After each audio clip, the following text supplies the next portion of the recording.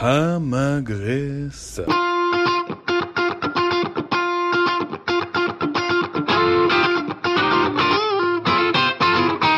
אז ברוכים הבאים, סלאם אורבואר ונדרצליק וילקומן למגרסה, הפודקאסט שעושה סדר בעולם סדרות הישראלי. היום נמצאת איתנו יעל רפפורט, שכנראה הטעה בהגדרה המדויקת של תפקידה, אבל הנה ניסיון, האחראית על התוכן המקורי במחלקת הדיגיטל של מאקו. אז, ללא הפרעות מיותרות, בואו נתחיל. היי יעל, כיף שאת כאן, מה שלומך? בסדר גמור, מה שלומך? מעולה, אנחנו מאוד מאוד שמחים שאת פה. אז נראה לי שנתחיל ישר בשאלה הראשונה להכיר. אז ספרי לנו קצת על עצמך, מאיפה הגעת ומה את עושה בימים אלה. אוקיי, אני אצטרך להגדיר בסוף את התפקיד שלי, ואני גם לא יודעת להגדיר את זה עדיין. אז אני יעל, הגעתי מהחוג לקולנוע, לכל מיני עבודות מזדמנות, והישר למאקו. כשאני נכנסתי לתפקיד הוא היה טיפה אחר, אני חושבת שעוד לא היה כל כך מקובל להשקיע תקציבים מאוד גדולים בתוכן וידאו מקורי, וכל מיני שינויים שקרו גם באופן כללי, וההתפוצצות הזאת של תכני רשת בעולם גם, אתה יודע, גם דחיפה מצידי, ומכולם גרם לי לנסות לשכנע אותם לעשות וידאו שאני אצלם, ועשיתי טייסטי, האמת, לפני 2.5. וזהו, וזה עבד, היה מאוד ויראלי. ומשם זה התגלגל, ונוצרה מין מחלקה כזאת. שמה מאפיין אותה? או מה היה? שהיא, כמו שאמרת, מייצרת התוכן המקורי של הוידאו במאקו. יש כל מיני וידאו שעולה במאקו, ואחד הסקשנים שלו זה וידאו שהוא לא וידאו מסחרי, הוא לא וידאו שמקדם את תוכניות קשת, אלא הוא וידאו שהוא נטו נועד למטרות עניין, מיתוג של מאקו כמקום שמייצר וידאו. וזהו, התחלנו לעשות יותר ויותר כאלה, והיום זה כבר גדל, יש עוד במאי שעובד איתי, עורכות, מפיקות, וזה אני בגדול עורכת התוכן הראשית של הוידאו במאקו. זה תפקידי, שזה בעצם להיות גם אחראית על קריאיטיב וגם על בימוי של התוכן. מגניב. נראה לי זה נהיה די ברור. כאילו אין לזה עוד טייטל בכזה 3 מילים שכולם יכולים להבין בקלות ובמהירות, אבל הבנו. כן, אני עוסקת הרבה בלנסות להסביר איך לקרוא, כל אדם... ריברנדינג אולי צריך שם למצוא איזה שם ראשי תיבות. תאמין לי, אני מנסה כבר איזה שנה, אף אחד לא מוצא. חפשת, איך זה נקרא בעולם, לא יודעת, אין לי מושג. עדיין אין, עדיין. אוקיי, אז אני אשאל אותך שאלה ישר בתוך הנושאים שעליהם נדבר בפודקאסט. אני אשאל אותך, מה מנחה אותך בתור העורך תוכן? מה מנחה אותך ביצירת התוכן שעליו את אחראית במסגרת התפקיד שלך? קצת קלישה, אבל תוכן טוב. כאילו זה הדבר העיקרי. ויראליות גם. שזה די אותו דבר. כאילו אני מאוד מאמינה שתוכן טוב הוא תוכן ויראלי, ושהתוכן הוא המלך, ושעושים משהו שהוא טוב. שוב, יש טוב בכל מיני עולמות, אבל טוב בעולמות שלנו, אז הוא גם נהיה ויראלי. כשהעולמות שלנו, אני יכולה להגיד שכאילו מאקו וקשת בכלל, זה הרבה על הרגש. ותוכן טוב זה הרבה פעמים כשאני מצליחה לקחת נושא שהוא מעניין, או שהוא חשוב, או שהוא, אתה יודע, מעניין על הנייר, ולהנגיש אותו בצורה שמייצרת רגש, בין אם זה כעס, שהרבה מהדברים שאנחנו עושים הם... לא יודעת אם להגיד פוליטיים, אבל מעוררי זעם ברשת וטוקבקיסטים. אנחנו נצלול לזה בקרוב, אוקיי. ובין אם זה דברים שהם מרגשים נורא, שזה גם משהו ששוב, אותי, אני מאוד נהנית לראות אנשים בוכים מדברים שעשינו, כאילו זה... לא בקטע הסדיסטי, בקטע החיובי. קצת גם, אני מאוד אוהבת, אני אוהבת לבכות, אוהבת שאנשים בוכים, חובבת...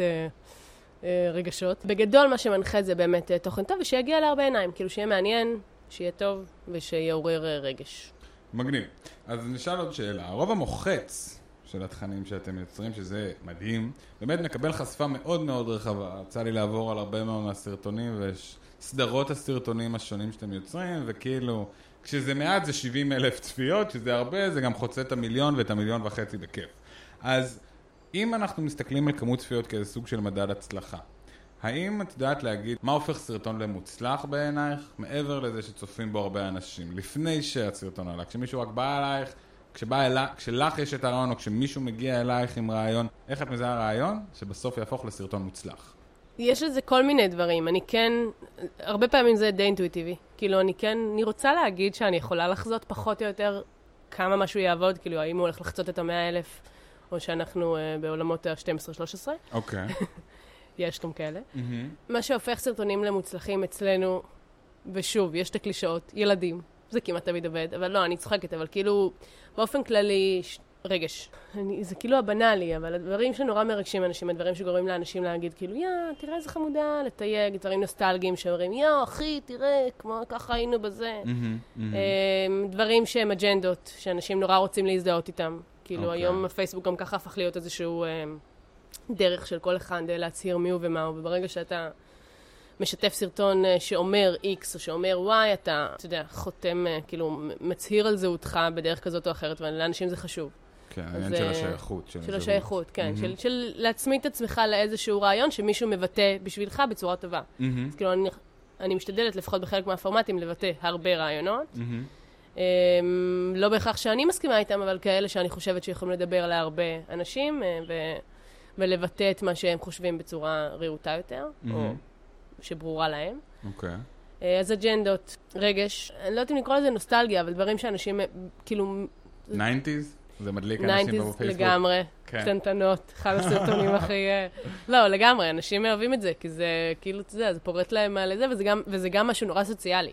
אז זה מיד גורם להם לשתף ולשלוח לחברה שאיתה הם שרו את השירים כאילו, זה בגדול. אוקיי, מעניין. אז בואו נצלול לאיזשהו סדרת סרטונים ספציפית. יש את הסדרת סרטונים בולד, באנגלית B-O-L-D, שזכתה אפילו במונחים של מאקו, אני חושב שכמעט, אפילו לא כמעט, כל אחד מהסרטונים שם, שזו סדרה שגם רצה די הרבה זמן, נכון? שנתיים? כן, משהו כזה. מה לדעתך מיוחד בסדרה הזאת, שבאמת גרם לה לצוף באיזשהו מקום, הרבה מעבר גם לשאר התכנים שאתם יוצרים? זו שאלה טובה. בולד זה די סיפור הצלחה, כי זה גם, שוב, למי כאילו, כל מי שרואה את זה גם מבין את עלויות ההפקה של הדבר הזה, ואת הקלות של לצלם דבר כזה ביום צילום אחד, לצלם כמה כאלה, זה באמת תופעה, גם מבחינתנו, כאילו. זה משהו כאילו, התובנה שעכשיו מדברת עליה, זה משהו בדיעבד היה שם, או שזה משהו שהיה בתכנון? זה משהו שחשבנו עליו כשיצאנו עם זה, כאילו ניסינו לחשוב, כשהתחלנו את בולד, שאני עושה אגב ביחד עם ניב שטנדל, שהוא העורך של זה, ניסינו לחשוב על טור דעות, שזה דבר שקיים היום בעיתונות, הכתובה, ואיך אנחנו לוקחים את זה ומעבירים את זה בצורה הכי נכונה לוידאו. אני חושבת שההצלחה של זה נובעת בראש ובראשונה, שוב, מזה שמדובר באג'נדות, וזה משהו שאנשים אוהבים להזדהות איתו, או לא להזדהות איתו. זה קודם כל. אוקיי.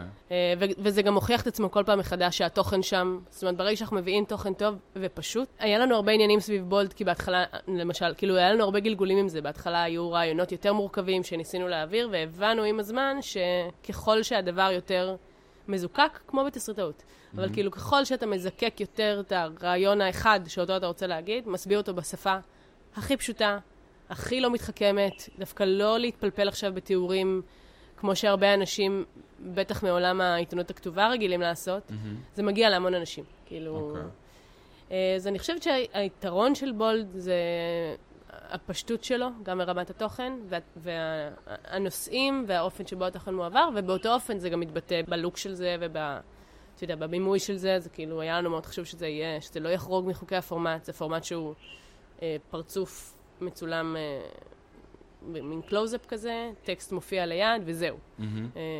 בלי לשנות צבעים, בלי לשנות גדלי פונטים, כאילו ממש כמו שזה. אגב, זה קצת גנוב. אוקיי. בא לך להגיד לנו מאיפה? כן, לא, בטח. יש פורמט שנקרא Humans אמריקאי, שזה לא בדיוק אותו דבר, אבל בלוק זה אותו דבר. Humans of New York, Humans of תל אביב. כן, יש להם כל מיני. בלוק זה נראה בדיוק אותו דבר. זה לא גניבה, אין באינטרנט כולנו עושים את זה, כן. אין לדעת, אוקיי. לא, אנחנו גונבים בערימות, אבל שוב, אני לא קוראת את זה גניבה, השראה. לגמרי. כל עוד אנחנו עושים איזשהו טוויסט, זה נחשב מבחינתי השראה. הומאז'. הומאז', כן, לגמרי.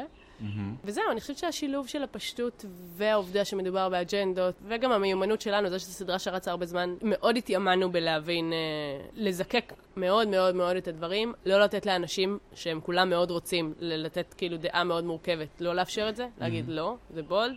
אם אתם רוצים לכתוב טור דעה מורכב, תכתבו. כאילו אנחנו נפרסם את זה בתור דעות. אוקיי. נראה לי שזה מה שהופך את זה לכזה דבר מוצלח. יש איזה סרטון ספציפי בתוך הסדרה שלהם, שאת כזה חוברת אליו במיוחד? וואי, יש מלא. ספרי על אחד, שניים. מחוברת אליו, זו שאלה, זה כל פעם מגיע מכיוון שונה. לפעמים זה דברים למשל עכשיו על בולד עם אגם צוק, שהיא השתתפה בסרט שזכה בדוק אביב, במשפחה בטרנס. אוקיי. היא אחת הילדות של המשפחה. שוב, לזה אני מחוברת כי במקרה, ממש במקרה הלכתי לראות את הסרט בפסטיבל, ופשוט ישבתי שם, ניסינו באותו זמן לפצח רעיונות לכבוד שבוע הגאווה, וראיתי אותה על המסך, וזה היה לי כאילו ברור שהילדה הזאת, והיא לא הגיבורה בסרט, אבל היא כזאת כוכבת, כאילו, ואתה רואה אותה, וברור לך שהיא צריכה לקבל זמן מסך משלה, לא בתור הילדה של. אז זה למשל היה משהו שיצאתי משם, וזה היה כזה, אוקיי, כאילו, האמת שזה לא היה בדיוק ככה, התקשר אליי בדיוק העורך הראשי, טי ולדמן, ואמר לי, שאולי נעשה בוד למצעד הגאווה על איזה נער שהוא פגש, בלה בלה בלה, ואז אמרתי לו, הפלת לי עכשיו הסימון, כאילו עכשיו ראיתי סרט, מדהים, ילדה. אז לזה הייתי מאוד מחוברת, כי התאהבתי בה ברגע שראיתי על המסך. היה בולד שצילמנו, פרסמתי את זה אצלי בפייסבוק, שהגיע אלינו, מישהו הגיע אלינו דרך מתווכים, לא משנה, בחור מעזה, שרוצה לעשות בולד. שזה כמובן מצטלם שם, ואני קיבלתי את הטקסט הזה, אתה יודע, הכל היה מהרגע להרגע, כי אנחנו מצלמים שם, וזה צריך לעלות עוד יומיים, וזה היה בדיוק שהתחילו לדבר על כל המצב בעזה, וקיבלתי את הטקסט מניב, העורך שעובד איתי, וזה פתאום הרגיש לי כאילו, אתה יודע, רגעים כאלה שאתה מרגיש שאתה יכול להביא את השלום, לא יודעת, כאילו זה היה, ראיתי את זה, אמרתי, בונה, כל בן אדם בסלון שלו, בכל חור בישראל, יכול לראות את האיש הזה, ככה קרוב, כאילו, קלוז-אפ, בתוך המחשב הביתי שלו. הוא סיפר דברים שאני לא ידעתי שקורים שם. וזה הרגיש לי כאילו רגע של כזה, יש לנו סיכוי לעשות פה משהו, כמובן שבסוף התנפץ לי. זה היה חלום ושברו, כן, כי אחרי זה הראיתי את זה לכמה אנשים, כאילו נורא עבדנו על הטקסט, על איך לעשות אותו פחות פוליטי, שזה ידבר יותר על זכויות אדם, ואני הייתי בטוחה שזהו, הצלחנו לעורר אמפתיה גם באנשים שלא רוצים להקשיב, ובסוף ראיתי את זה לכמה אנשים במשרד, ואמרו כזה, אין לנו כוח לשמוע אותו. וואלה. כאילו, לא משנה, זה בסוף התנפץ לי. מעניין מה שאת אומרת, קצת לשמוע ממך על תגובות אולי שקיבלתם באמת על הדברים שאתם עושים, אני מאמין שהיו תגובות חיוביות, תגובות שליליות, סקרן אותי אם יש איזושהי תגובה, תיארת עכשיו איזושהי תחושה, איזושהי חוויה של תגובה שהייתה מאכזבת באפתיות שלה, אם אני מרגיש נכון את מה שאת אומרת, אז מעניין אותי לשמוע על איזושהי תגובות שזכורות לך מאנשים שראו את הסדרה הזאת, ובמובן החיובי או במובן השלילי, משהו שהרגש שממש תגובה של בן אדם שמאוד הופעל מהסדרה הזאת, ואיך הוא תקשר את זה אליכם. הרבה מהדברים הם די קונצנזוס, כאילו גם הדברים שהם כאילו שנויים במחלוקת, זה כזה באיזו אווירת do good כזה. אז תגובות רעות מלבד אפתיות לא קיבלתי הרבה. כאילו, כן, על בולד אני הרבה פעמים מקבלת תגובות שמכעיסות אותי מאנשים, זה פחות הסביבה הקרובה שלי, אבל, או אני לא יודעת, עשינו גם איזשהו סרטון על הפליטים, שגם זכה למין, הראיתי את זה, אני נורא התרגשתי, הראיתי את זה לכמה אנשים במשרד, ואיזה מישהי צחקה. אמרה, זה מגוחך. ואני התעצבנתי, כאילו. אנשים מעניינים עומדים במק, מה זה התגובות האלה? לא, האמת שיש, זהו, יש תוכן שזה אנשים מאוד תל אביבים, ויש את כל המעטפת שזה אנשים, כאילו, נראה לי יותר אחר. שמייצגים כאילו באמת את מה שקורה, וזה גם, זה אנשים מדהימים, אבל זה אנשים שמייצגים באמת את מה שעם ישראל הפחות תל אביב יהיה בבועה חושב, וזה לי מאוד חשוב לשמוע הרבה פעמים, לשאול אותם, כי אני כן סגורה בבועה. והתוכן שאני מייצרת הוא לא לתל אביבים. אני מקבלת תגובות מדהימות רוב הזמן. כאילו, רוב הזמן זה אנשים כאילו, לראות אנשים בוכים, או אנשים נורא מתרגשים, הרבה תגובות גם טובות שאני מקבלת מגיעים הרבה פעמים מהמרואיינים. אוקיי. הייתה לנו גם מישהי שצילמנו שעברה תקיפה מינית לפני הרבה זמן, והיא עדיין ממשיכה לשלוח הודעות, להגיד תודה, ושזה היה לה תהליך ריפוי, וזה נורא מרגש אותי. כאילו זה נורא מרגש לדעת שמישהי שנאלצה לספר ולחוות דברים שהיא עברה שוב ושוב, מרגישה שזה מרפא אותה, ולא שזה, כאילו, עליי זה נורא יושב דברים, אתה יודע, אני מביימת את זה, אז לאורך כל הדבר אני נורא מפחדת, כאילו, לא לגוע בנקודות, וצד שני אני חייבת, כי שם נמצא העניין. כי שם נמצא העניין, וזה נורא מרגש לקבל מאנשים את התגובה שנהגנו ברגישות עם הדבר הזה, זה הרבה תגובות כאלה מאוד משמחות אותי. הרבה מהסרטונים בסדרה בולד באמת סובבים סביב, אני זוכר נגיד שראיתי כמות נכבדה, אני לא יכול להגיד שאת כולם כי יש מלא, אבל בחרתי את הנצפים ביותר, ואז כאלה באקראי, וראיתי את הסרטון ילדה צעירה, ילדה בכיתה ח' שמדברת לנפתלי בנט. אילי, כן. ונותנת שם את המונולוג על זה שהיא רוצה שיכבדו אותה גם כמו שהיא נדרשת לכבד, או כמו הסרטון שתיארת על הבחור מעזה. יש הרבה מאוד עיסוק סביב הפוליטי, כן. סביב הפוליטי חברתי, ועד כמה זה, האם זה איזשהו קו מנחה מוגדר בסדרה בולד, או שלא בהכרח, ואיפה בכלל גם, בתחילת הרעיון אמרת שהעניין הזה של יש משהו בבולד שזה כמו טור, כתוב, כמו טור דעה, אבל בווידאו.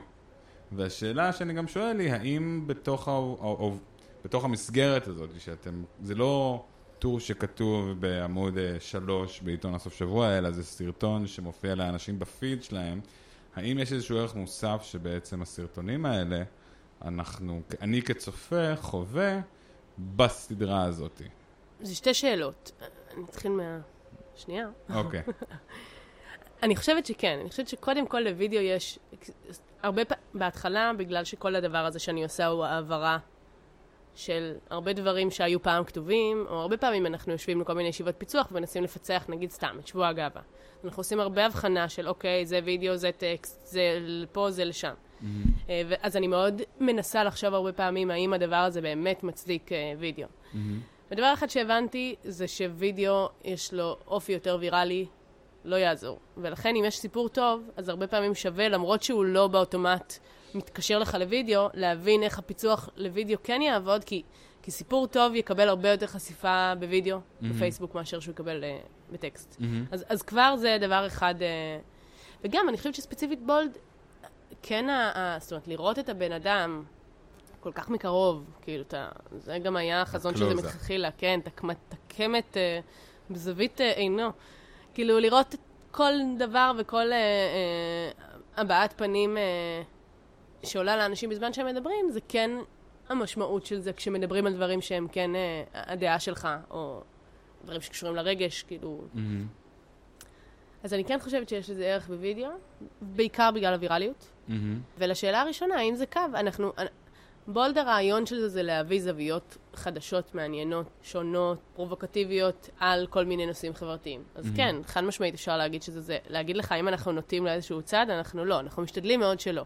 אוקיי. זה קצת מצחיק, כי היום כל נושא של זכויות אדם הפך להיות שמאל. אז כאילו, אין לך כל כך איך שמות נושאים שאתה לא ממש יכול להתעסק בהם, כדי שלא יגידו עליך שאתה שמאלני מדי. אוקיי. אבל אנחנו משתדלים לתת, כן, מנעד רחב. והנה עלה בני ציפר מדבר על שרה נתניהו. אוקיי. מגניב. אז אני אשאל השאלה הבאה, שהיא יותר כללית. בעולם הזה של לדבר על סדרות ותכני רשת, אני מגלה למאזיננו שבשיחה המוקדמת שלנו לקראת הפודקאסט הזה דיברנו קצת, אני ציינתי הרבה את המילה סדרות רשת, כי באמת זה העולם שסביבו אנחנו מדברים בפודקאסט, ואת אמרת שבאיזשהו מקום את מעדיפה להשתמש במילה תכני רשת, מאשר סדרות רשת, שזה משהו שאני מאוד מבין מצד אחד, מצד שני מעניין אותי לשמוע את האינפוט שלך עליו, אבל לפני שאנחנו נדבר על זה, אני אשאל אותך, האם מתוך ניסיונך בתפקידך בשנתיים וחצי האחרונות, האם את יודעת להגיד מיהו הקהל של הסדרות והתכנים ברשת היום בארץ? בין כמה הוא, איך הוא נראה, מאיפה הוא מגיע ומה הוא אוהב? פלוס מינוס.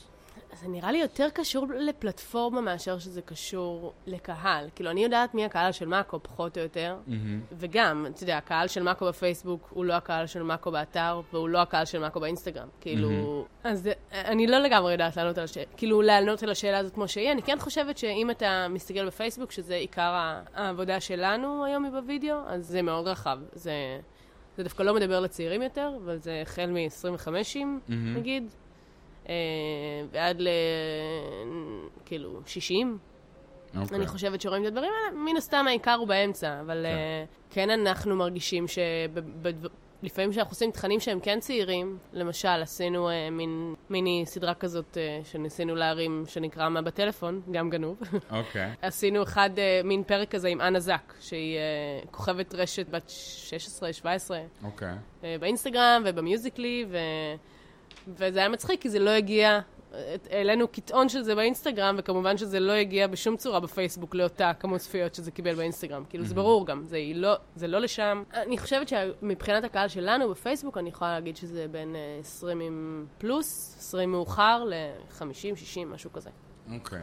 ואם אני שואל אותך את שאלת, האם אתם יוצרים סדרות רשת או תכני רשת? מה תעני לי? אני אגיד לך למה אני נמנעת מסדרות רשת. זה פשוט מרגיש לי שזה נורא מוכוון מתוסרט. אוקיי. ופיקשן.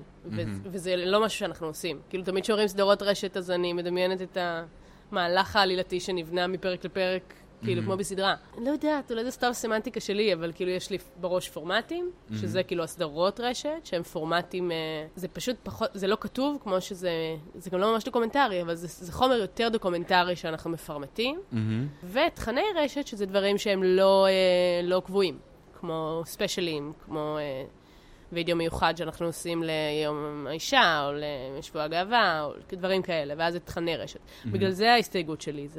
זה מרגיש לי שזה קצת יותר מדבר על חומר שהוא לא מתוסרט, והוא יותר דוקומנטרי. ולי זה נורא חשוב, כאילו אני די מקפידה על זה גם לא רק אני, כן, כל המערכת, אבל לא להיכנס לעולם, פחות להיכנס לעולם התוכן המתוסרט, כי זה מרגיש לי שכאתר תוכן שכן אמור לתת איזשהו, לא יודעת, אולי זה יומרני מדי להגיד מייצג, אבל כאילו, כזה, לכל ישראל, אז אני לא רוצה עכשיו, אני עוד לא מרגישה כמו גוף תוכן, לא יודעת, כמו ערוץ שעכשיו יכתוב לכם תוכן. כאילו, זה לא המומחיות שלי בכל אופן, וזה גם לא הכיוון שמאקו הולך אליו. אנחנו יותר הולכים על להביא אנשים רגילים, ולתת להם שופר, או להפגיש ילדים אמיתיים עם, כאילו, כל מיני, להביא אנשים אמיתיים ולא שחקנים. מאוד משתדלים. אוקיי, מגניב. אהבתי את שהירידה פה לסמנטיקה היא כאילו עשויה להרגיש קטנונית, אבל יש בה הרבה מאוד מן הדיוק, כי באמת יש בתוך העולם הזה של תכני הרשת, שעוד לא באמת ממופה באיזושהי צורה ברורה. זה לא שיש לך את ז'אנר הקומדיה, ז'אנר הדרמה, ז'אנר הדוקומנטרי וז'אנר המתח. אבל כן בתוך זה יש איזשהו, לצורך העניין, תכנים ברשת שהם לא מתוסרטים, זה לא משהו שנגיד יש בטלוויזיה בדרך כלל. נכון. אז כן, להכניס את זה לתוך איזושהי מסגרת כן, קטגורית. זה הז'אנרים שלנו. בדיוק, אז זה ז'אנרים מסוג אחר ברשת, שמייחדים גם באמת העולם הזה של הרשת. אני אשאל על זה שאלת כמעט הסיום שלנו. ואני אשאל אותך, לאן הולך בעינייך, לאן הרוח נושבת בעולם הזה של תכני הרשת, ולאן זה מתקדם? או מה אנשים ירצו להמשיך? אם אנחנו נמצאים באיזשהו מקום מסוים, לאן זה יכול להתפתח, או לאן מרגיש לך שאיזה טריטוריות עוד לא חקרו, וכנראה שכשיגיעו לזה, יש שם משהו. חשבתי אם יש לי תשובה לשאלה הזאת, ואין לי. אוקיי. כאילו, אם הייתי יודעת, הייתי עושה את זה. אני רוצה להאמין שיש דברים שלא נמאס, כאילו שלאנשים לא נמאס מהם, כאילו לעורר רגש באנשים, זה מרגיש לי משהו שלא נמאס ולא ימאס, וזה גם, אתה יודע, גם עולם הקולנוע. והסדרות בטלוויזיה חי על זה. אני כן רואה מדברים שקורים בעולם שהכיוון הולך ליותר ארוך. כן. כאילו, גם בדברים כמו שלנו בווייס או בכל מיני מקומות כאלה שתוכן ברשת נהיה הרבה יותר ארוך. כמו באיזה 10 דקות. 10 דקות. רבע שעה. כאילו אפילו באזפיד עושים כבר תכנים כאלה, שבארץ אני לא חושבת שעדיין, גם כשאנחנו מנסים, אנחנו לא ממש, כאילו אני רואה גם את הנתונים, אנשים לא ממש מחזיקים. כן. מניחה שנגיע לשם עוד איזה כמה שנים טובות, הדילי הקבוע אחרי אמריקה. כן, בדיוק. אז זה, אתה יודע, זה שטחי, אבל זה הדבר היחיד שאני יכולה לראות כאיזה תחזית. כאילו מעבר לזה אין לי מושג. אני רק, כאילו, אם תדע, let me know, כן. אני אתקשר. מנסה גם להקדים. אוקיי. את מה שקורה. מגניב. אז זה היה מאוד מעניין. יש לך איזושהי כמה מילות סיום אולי, שאת רוצה לחלוק איתנו? ממש לא. אוקיי, בסדר גמור. סתם, תצפו במאקו, אני יודעת. לגמרי, לגמרי. אז באמת, מי שרוצה לצפות בתכנים שעליהם יעל אחראית, אז יש את עמוד הפייסבוק של מאקו. יש שם רשימה מסודר, ממש יפה וברור, כל התכנים שנוצרים במאקו תחת מחלקת התוכן המקורי.